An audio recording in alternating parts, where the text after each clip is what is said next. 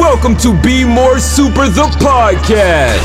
Up in the sky, it's a bird. It's a plane. It's Superman. An action-packed podcast where we'll discuss all things entertainment. You're the answer to Are We Alone in the Universe? Conventions, prop collecting, cosplay, interviews, reviews, and so much more. The show starts with host Brian Gardner right now. On this week's episode of Be More Super, I am super excited. This actor has been in some awesome projects like Skylines, Thor the Dark World, World War Z, or Z for the Americans, The Last Ship, and The Capture, which I absolutely love. I think it's an awesome movie, which I'm sure we're going to talk about. It's, of course, the wonderful Jonathan Howard. Jonathan, welcome to the show. Oh, thank you, Brian. Good to meet you. I'm glad we could do this. And you're my first English male guest, because my first English guest was Jane Seymour, the Hollywood legend, as she is known. And it's great to have an English person on the show. It's fantastic. So how is everything over there at the moment? Because it's a crazy world, and obviously I presume you keep in touch with your family over here. But how is everything over there in the States? Yeah, well, it's really nice to talk to an Englishman, honestly, Brian. So, it goes both ways. Good to hear an English accent. It's been okay. It's up and down, as I'm sure it's been for everyone. My wife is French. We've been living out here for 5 years. We have a 2.5-year-old little girl. I'd say the first 9 months of the pandemic, it was very testing because everything had closed down here. I feel like California kind of stayed in one long lockdown, whereas in the UK and France and Europe, you guys kind of reopened during the summer and had a 2-month respite of normal kind of normality. We kind of just stayed in one long one, and during the lockdown, we would discuss let's sell this house and let's move back to London, and then it was well, why don't we move to the French Alps and just be in the mountains? And now with the state of France and the weather right now in the UK, I know that pubs and bars have reopened in the UK, right? Is that? And it's been really warm today. I mean, I'm a bit pink because I've been out in the sun a bit, and it's been a steady 14 degrees all day. And who's Brits think 14 degrees is hot? I know. I saw a friend share on Instagram of 12 degrees. And I'm 12 degrees is cold here. I put a big jumper on and my jeans and a woolly hat for 12 degrees. But it's been good. It's been okay, this lockdown. Unfortunately, my stepdad passed away 2 days before Trump introduced the travel ban to UK. So, I wasn't able to fly back and say goodbye to him. Neither me or my wife have been able to see any of our family. And then I managed to get my mum on a plane here because my wife was working she's an actress. Her name's Elodie Young. She was working on Electra. Yeah. That's the one. Yeah, good. Yeah, there you go. Yeah, I was testing you, Brian. You know your stuff, okay? I passed. Yeah, we can carry on this interview now. Yeah. So managed to get my mum out for a couple of months, which was nice to see my mum, but also nice to say goodbye to her because no adult child should have to live with their parent, just for more than 3 days. And I did 3 months, so I'm kind of proud of my patience that I showed. Wow, that is definitely a lot of patience, because I lived with my dad. I lived in Cyprus for a while, and I moved back, and I hated it. Absolutely hated it. I really did. But so you're originally from the UK. On Instagram and on Wikipedia, which I don't believe half the stuff on Wikipedia. You are from Lancashire. Whereabouts in Lancashire? I am, yes. You from? I'm from a little village. It's called Hesketh Bank. So I kind of just go with the nearest town, which is Southport or Preston. But in America, obviously, no one's heard of those places. So I then say in between, I'm from a little village in between Liverpool and Manchester, and people have kind of heard of those two places. Yeah, and I'm originally from Nottingham. So for the Americans, I mention Robin Hood, because that's the only thing that they know. And they literally think that in our back garden, it's London. and I think it's hilarious. I really, really do. So, from a young lad living near Preston, you know, looking back, did you ever think that you'd be in this position now? You know, married to a beautiful wife and a 2.5-year-old little angel, and have a career that you've got so far. That must be crazy looking back, you know, from when you was a kid. Well, thank you, Brian. Yeah, when you phrase it like that, yeah, it is definitely beyond my expectations of, you know, going to acting classes in Manchester as a 13, 14-year-old. You know, my aspirations, the dream when I was a kid was to get onto Coronation Street. You know, like that's what I wanted more than anything, because, you know, in my village, people watch Coronation Street, and, you know, I could walk around with my head held high. And then, you know, I went to drama school at 23, so I was a little bit later. I'd already been working on some TV shows like Dream Team, and I'd started doing a couple of plays. But I just kind of didn't really know what I was doing. It was all instinct. And, okay, if I'm in this situation, how would I be? Which is still kind of my technique and my process today. But I think just for my self-confidence, I wanted to spend the time, you know, learning. So I went to a drama school called LAMDA, came out at 26. And, you know, I signed with a new agent when I came out, and then suddenly the auditions went from always playing a you know, middle, lower working class northern boy to suddenly auditioning for these, like, you know, these big movies and these big franchises. And, you know, it's just, I'm just very fortunate, and luck as well plays a massive part that I booked the jobs that I did, you know. But on the other flip side of what you just said, Brian, it's great to hear my career back like that, because the day to day is not always like that. The day to day is a lot of disappointment, a lot of rejection, a lot of failure, you know, and never knowing where my next paycheck is coming from. I'm still not at a stage in my career where I get to pick and choose the projects I do. You know, I'm a working actor. I really feel like, and also America now, you know, the industry's so big, there's so much competition that I think to book a job these days is a kind of a miracle in itself. So I'm very fortunate and very blessed that I booked the jobs I've booked. But, you know, it doesn't get away from the fact that every day is still a grind, and, you know, I don't know where my next job is coming from. And you said very loosely earlier on that you trained at LAMDA, but LAMDA is an enormous school. I mean, people that have come out of LAMDA is Benedict Cumberbatch, David Suchet, Dominic Cooper, John Lithgow, you know. So how did LAMDA prepare you for what you're experiencing now, and how different was it from how they prepared you, if you know what I mean? So did they prepare you for all this, you know, the rejection, but as well as the success?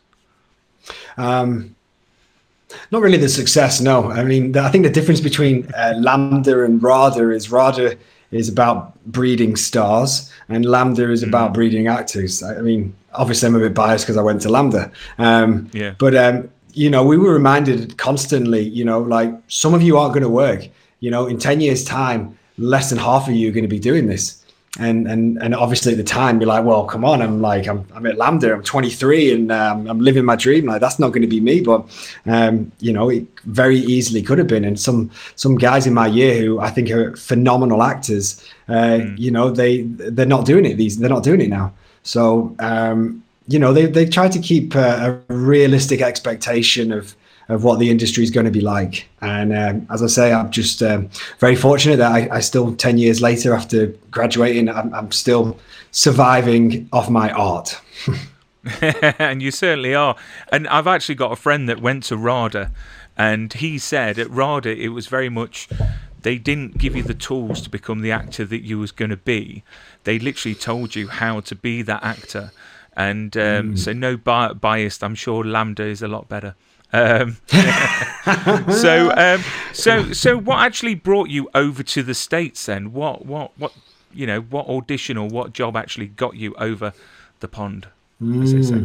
Honestly, hand on heart, it was my girlfriend at the time, who's now my wife, Elodie. We met at LAMDA, and she left Paris to move to London because she wanted to, well, I'm going to say, first of all, she wanted to be closer to me. But then also, I think part of the reasons for moving to London was she wanted to work in English language films. And then she tried it for 2 years. And in those 2 years, she didn't work at all. and she just felt like America was a little bit more open at the time for her ethnicity. You know, for her age, she's in her mid-30s, shall we say, right now, and she wanted to come here, and she was coming off the back of Girl with the Dragon Tattoo, and she'd just done G.I. Joe, and for me at the time, it was good timing for me because I had Thor that I'd just filmed. I'd just done Downton Abbey. So I had things, and I you know, as soon as I booked Thor, American agents started showing interest in me. I signed with an American agent. We started going out together for a month or 2 months and doing the meetings and auditioning here. And then Elodie just wanted to give it a real go here. So, you know, I packed my bags and came with her. It felt like an easy transition at the time. In reality, it wasn't. It was a big culture shift for me that I didn't mentally prepare myself for. You know, so 6 months later, I'm lying in bed at 2:00 in the afternoon, and Elodie's like, "Get out of bed." I'm like, "What's the point?" Like, you know, because it didn't happen as quickly as I wanted it to. And also, you know, I have, you know, a little bit of sadness that I gave up the chance to go and work in theatre a little bit more by leaving London. But, you know, like the plan is to, when all this pandemic calms down, is to split our time a little bit more between London and LA. But there's always time to go into the theatre. I suppose it's sort of a waiting game, isn't it? Because you know, people think the streets are paved with gold in LA. I mean, what was your first impression of LA? Because that must have been amazing. But did it live up to your dreams? No, is the short answer. No, you know, in London, you go to an audition and casting directors are very personable. When you audition, you might have one guy in front of you, one guy after you. They offer you a cup of tea. You can have a little personal chat about your lives. And in LA, like I remember very specifically, I got off the plane, had to go straight to an audition. And I was waiting like an hour and a half to go in. There was guys lined up down the street waiting to go in, and you go in and there's no pleasantries. You get one take and then you're out. And I was a bit like shell shocked. I was like, wow, this is not what I thought it was going to be. And it took me a long time to kind of, you know, just to change the pace at which, you know, you have to deliver. Like you get one chance, you get one shot, one take at this scene. So, you know, it took me a while just to figure that bit out. And I had Chad Rook he's in the new Resident Evil movie that's coming out. Okay, and great. He was mentioning that a lot of castings, they're quite biased towards Americans getting parts, and they'd rather them go to the Americans before the Canadians and the British. I mean, have you witnessed this? Or is it something that you haven't witnessed at all? Not really, no, not for me. I mean, for a start, if I don't get the job, I don't usually take the time to find out who got the job because I'm too bitter and jealous. Yeah, we're British. That's my part. That's my part. You know, like I can't watch this film now. No, I mean, I think by going with an American, there's definitely, if you're coming out to America on a working visa like an O1, there's more paperwork involved. So obviously it's probably easier if two guys, similar talent, similar look, you know, one is less paperwork because you're American.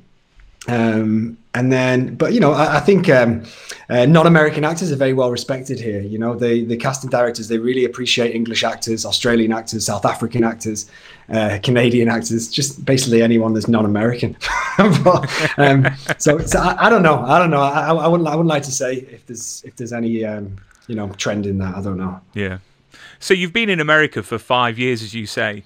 Have you climatized the American way of life? Because, you know, I've been to America quite a few times, and I find it hilarious. Like World War Z, it's Z in America. Trash cans, sidewalks, you know, stuff like that. Have you climatized to the actual culture? Vacuum cleaners and vacuum. Yeah, I mean, slowly. Like my friends in Lancashire, when I do go home or when I do talk to them, if I say, you know, if I say vacuum instead of Hoover, if I say put it in the trash instead of put it in the bin, like my friends will rip me to pieces. And you know, I like to think I'm still conscious of the words that I use.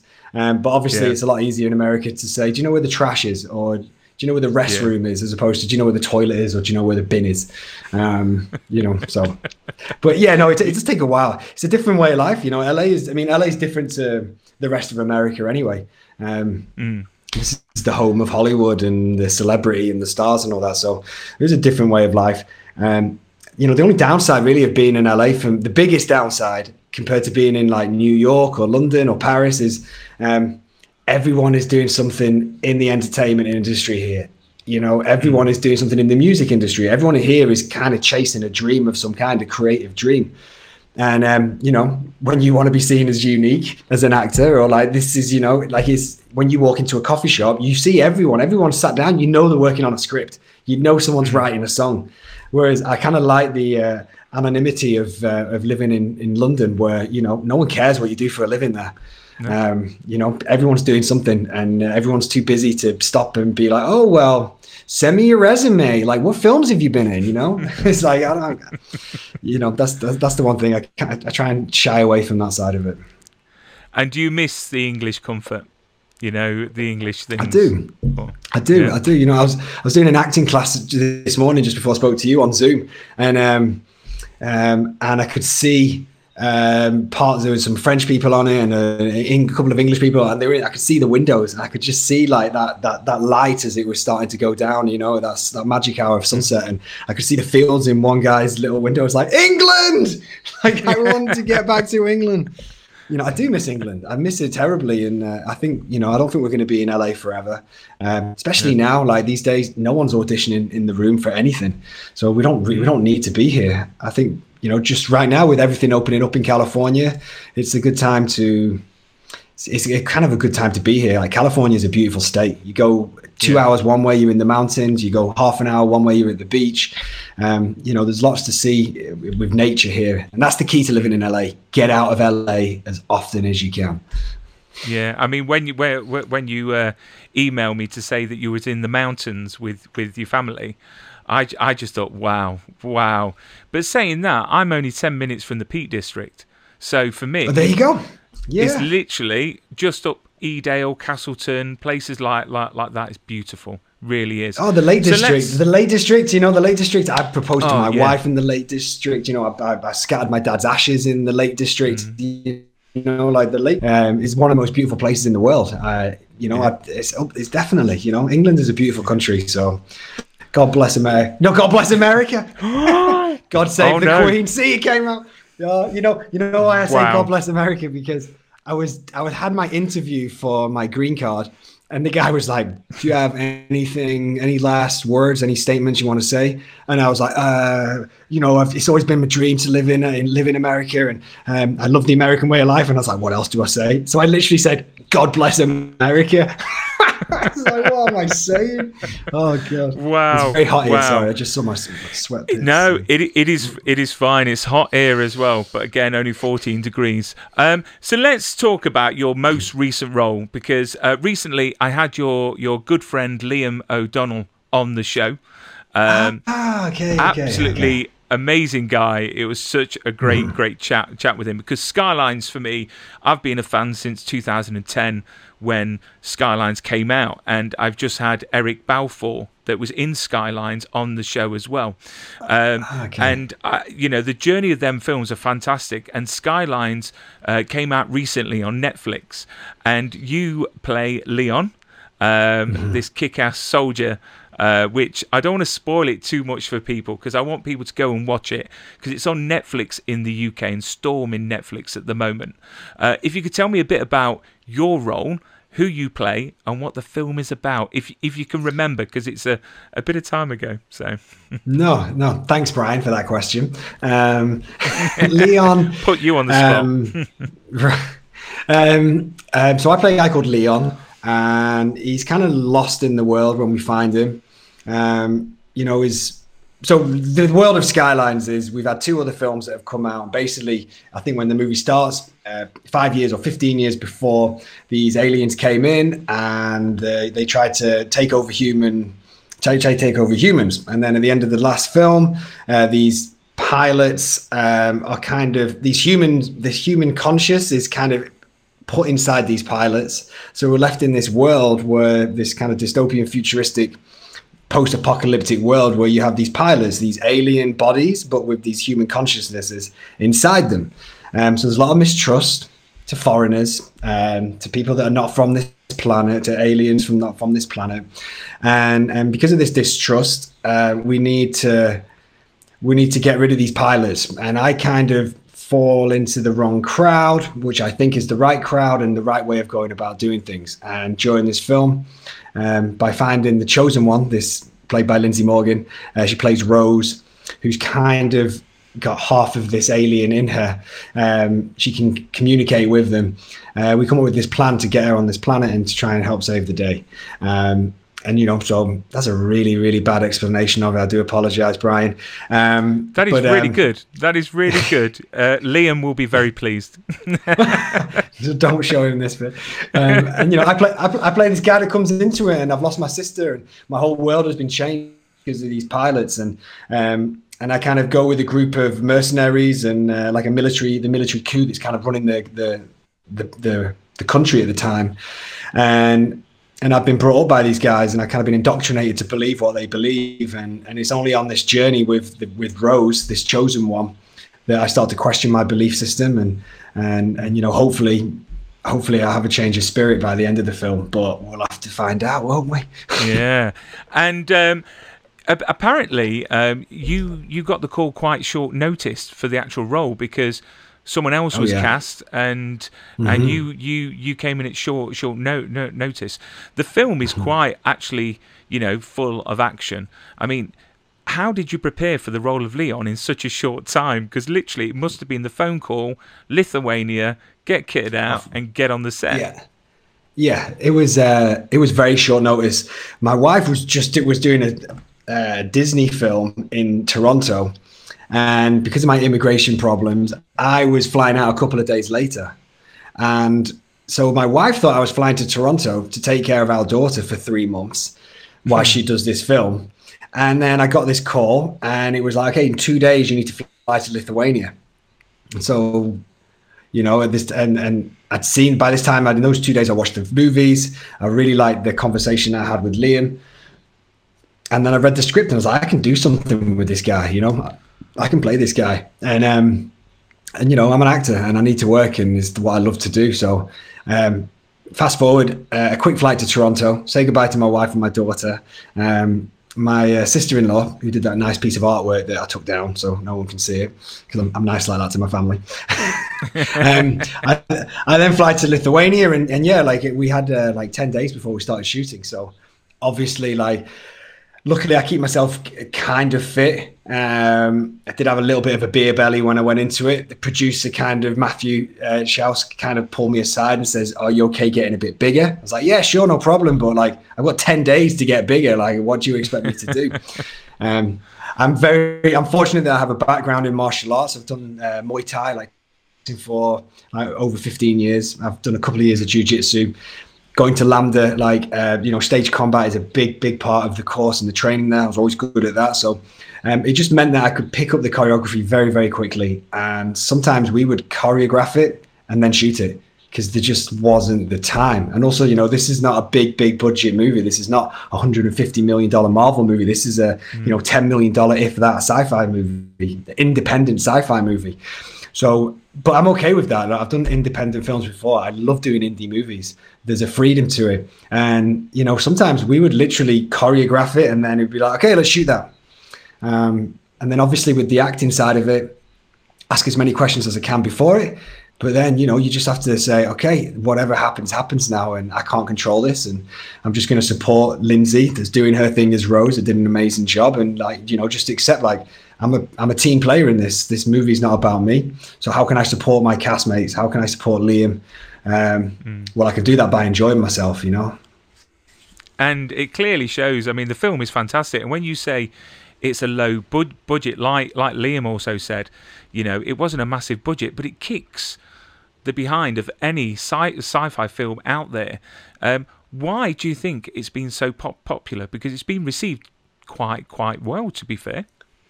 I think so. Yeah, I think so. And thank you very much. When I first saw it, I was blown away by the by the production value of it, you know, and I was really proud and very impressed with it. Why has it done so well? I don't know. I think, you know, the Beyond Skyline did pretty good with Frank Grillo in it, and so it already had a fan base. And then I think the way Liam just expanded this universe, and just, you know, from the first film that you saw in 2010, how that's developed and evolved to now we're going to this other planet, Cobalt 1, and we're going to go and see where these pilots, where these aliens are from. I think it's a credit to his storytelling and the universe that he created. Why is he doing so well right now? I don't know. Maybe because everyone's in a lockdown and people want to have an escapism. People want to go on a little journey and have an adventure and laugh, not take itself too seriously. You know, we're not trying to make Sigourney Weaver's aliens. We're trying to, you know, find our own little tone of this film. And there isn't that many films that, you know, that not laugh at themselves, but have fun in the making of it. And we all did that. I think, for me personally, I was just happy to get a wife and daughter for 3 months. It was like, hallelujah, give me a break, you know. So I was happy to go on set every day.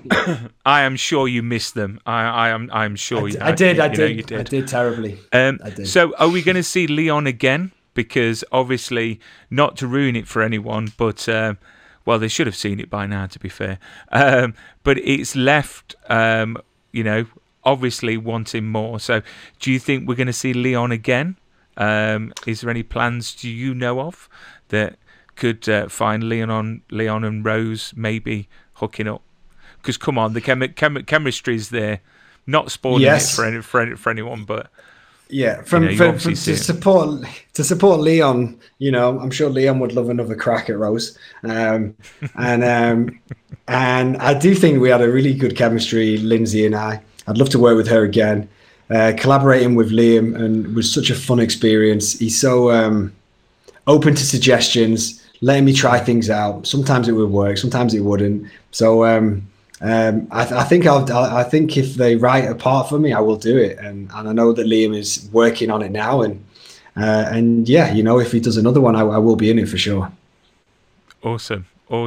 And I've got to say, it's quite nice and refreshing to hear, you know, good things said about a director, because everything in the press right now is all bad about directors. So it's quite nice to hear that you know, Liam's thought of in fond ways, and he's not, you know, the sleazy directors. Yeah, the bad stuff is coming about the sleazy directors. Liam is not sleazy.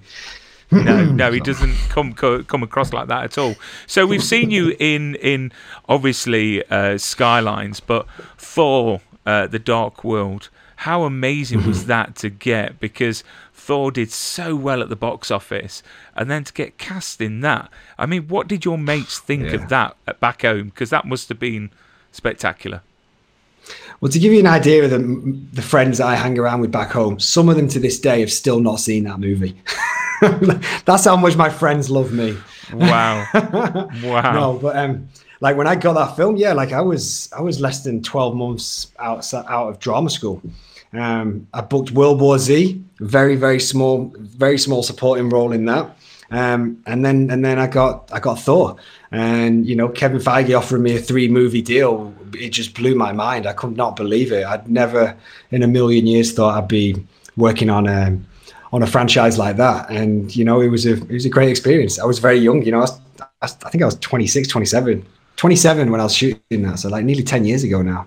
But yeah, I loved working on that, and you know, I'm hoping that they invite me back in some capacity, because everyone else seems to get invited back onto it.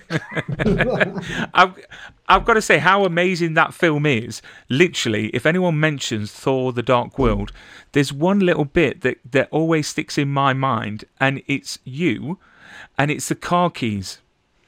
Do you know when you throw the car keys and they disappear? Yeah.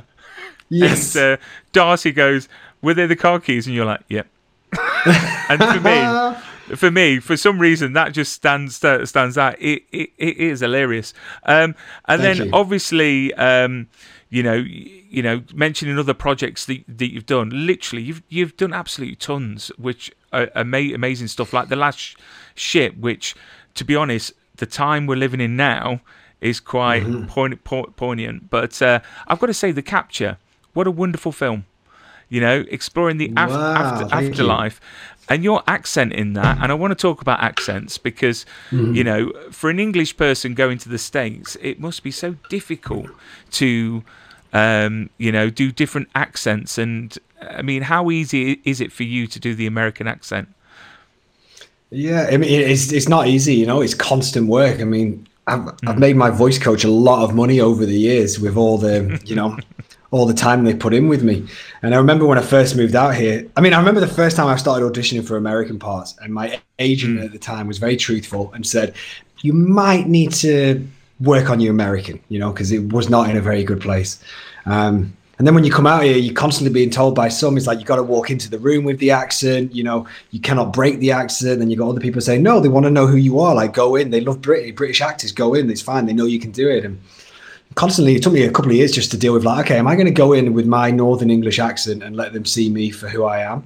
Or do I try and cover it with this? And I just always mix and match. Like, sometimes I go in and it's always nice at the end when you break the accent and you say, oh, I'm from England, or you just speak, all right, cheers guys, see you later. And they're like, what, hang on, are you British? And that's always nice. But then, you know, it is constant work. And, you know, working on any accent is work for me. It's a lot easier to talk in my own voice to you right now, Brian.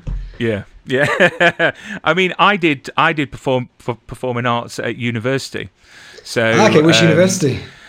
Well, was it Nottingham Trent University at the time? And I actually suffer from a stutter, and that was the reason why I went into acting, because when you're reading from a script or singing a song, you didn't stutter at all, and I was great. You know, I remember doing Cabaret, and I played Clifford Bradshaw. Oh, did you? Great part, yeah. I had to do an American accent, and literally, my accents are not great. And I can remember the only thing that I could say sort of okay was, "Oh, Sally, the only way you're going to get a job in this town is by sleeping with somebody. And the only way you're going to get a job in Paris or London or Rome is by sleeping with somebody else." And it was like, literally, I had to work on it so much. So it's quite refreshing to hear. But it must have really thrown them off off their stools with that northern like accent, because it works for Sean Bean, doesn't it? Really? Yeah. I mean, yeah. Would you, you know, is there an accent that you wouldn't want to do? No, not at all. I love any accent. You know, I know that I've never really worked on like Australian or my South African is awful. You know, I did a series in South Africa, and I was like, in 3 months, I still could not do it even a little bit. Yeah, you've worked on your stutter though. Obviously, you don't have it nowadays, right? Or you do? Or? Literally, well, I do. So I started this show to challenge myself, because when I get nervous or tired, my stutter comes out. And literally, when I was younger, I was so bad. I had, you know, my friends' mums hitting me on the back of the head to try and get the word out. But that soon got a bit annoying. But no, I went through speech therapy for about 7-8 years for it. But I, you know what, I've done all right. You know, I've been in the West End. You sound great. You know, I've done film and TV myself. Nothing massive. Okay. Obviously not Thor and stuff like that. But I've done like Peak Practice. Yes, you and Peak Practice. My mum loves that show. I've been on that a couple of times. Maybe my mum can interview you, Brian. Maybe we can set that up. Well, I don't know. So going on to your wonderful background, have you kept anything from any of your films or shows? Have you borrowed anything? Yeah, so much. As they say. So much. All right, let me just turn my AC on for 1 sec, and I'm going to bring you. I'll bring you something that I got given on Thor that I didn't steal. Okay, 1 sec. You like this? Okay.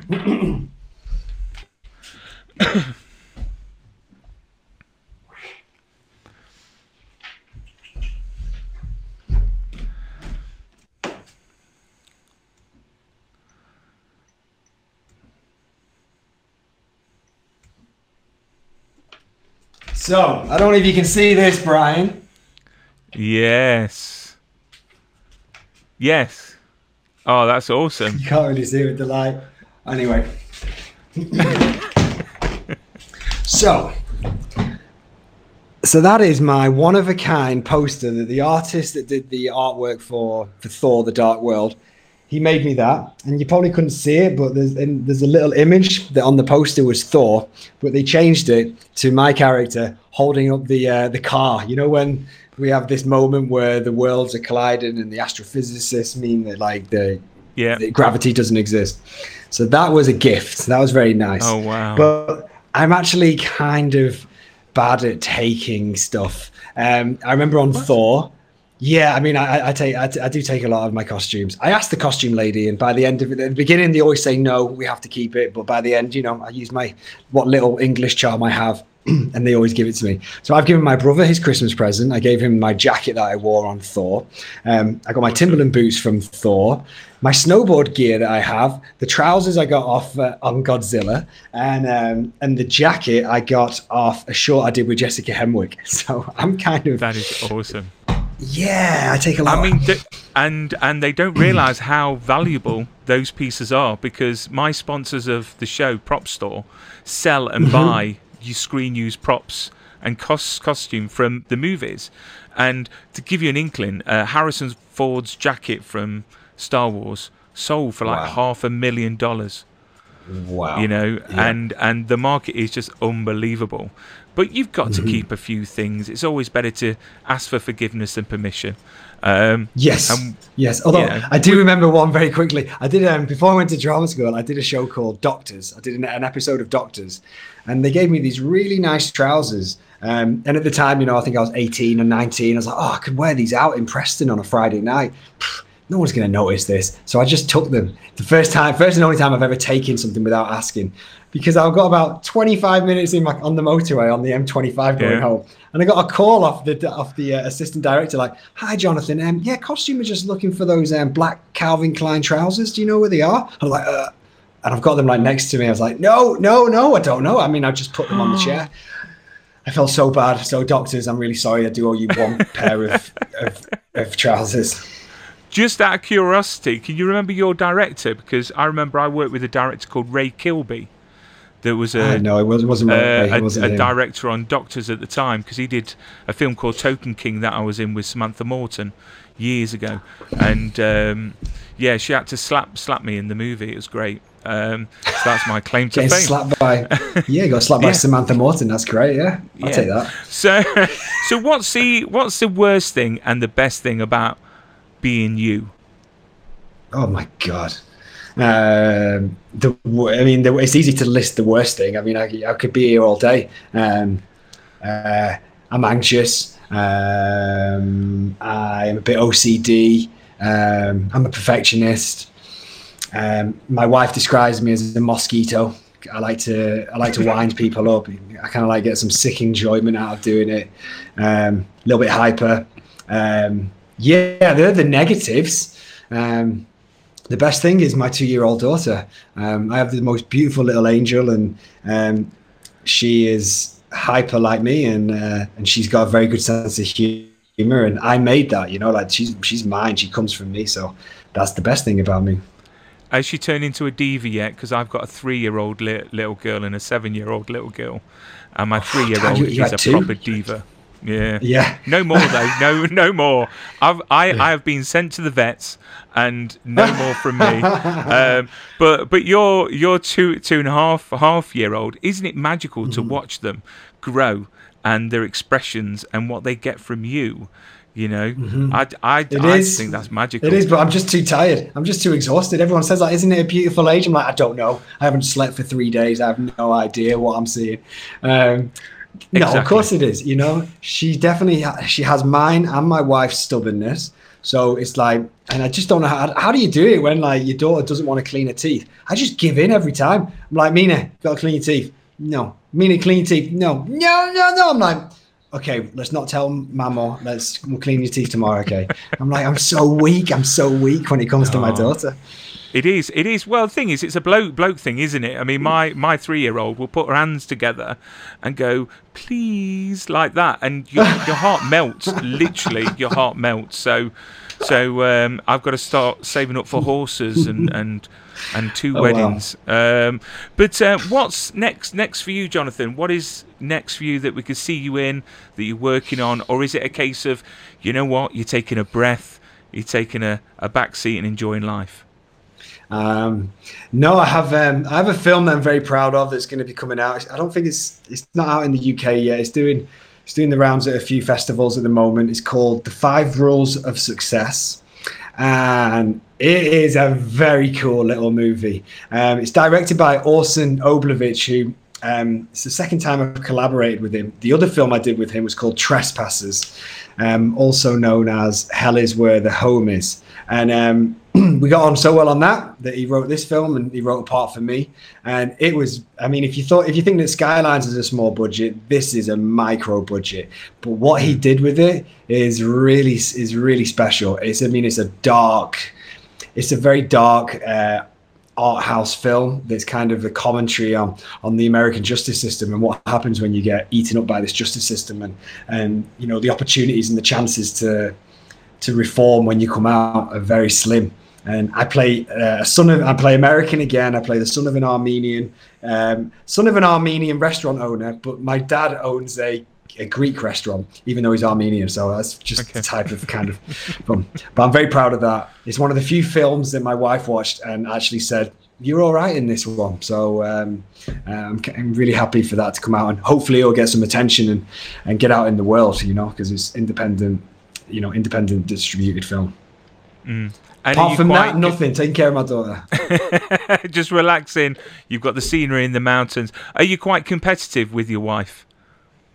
I'm not actually. No. I mean, it depends on what we're talking about. If we're talking career and that side of things, no, not at all. You know, we're a team, and I help her and she helps me. And you know, if I'm getting jealous of my mixed race French wife, then I've got a big problem that I need to deal with, you know, because I can get jealous of, like, you know, guy similar age, similar look as me. But no, not with my wife. I mean, we're both stubborn, but I wouldn't say we're not that competitive. Well, maybe when we play like table tennis probably that. Okay, Jonathan, thank you so much for a great interview. It's been a blast speaking to you, and you know what, I look forward to seeing that movie when it comes over to the UK. I've got your Instagram at the bottom of the screen for everyone to follow you, Mr. Jonathan Howard. Are you on Twitter at all? Because I couldn't find you on Twitter.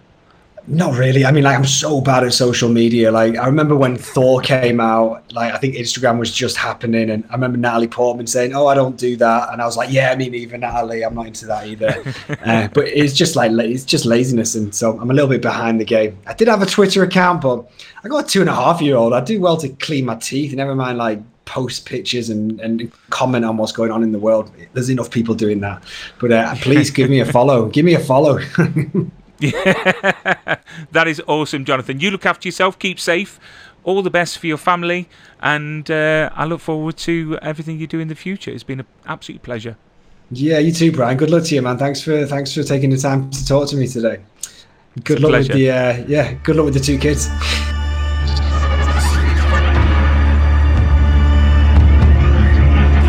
You've been listening to Be More Super, the podcast. It was kind of a crazy, fun experience. I love the show, guys. You're awesome. Listen, my whole family loves it, man. If you enjoyed this episode, be sure to hit the subscribe button and share with your super friends. My world.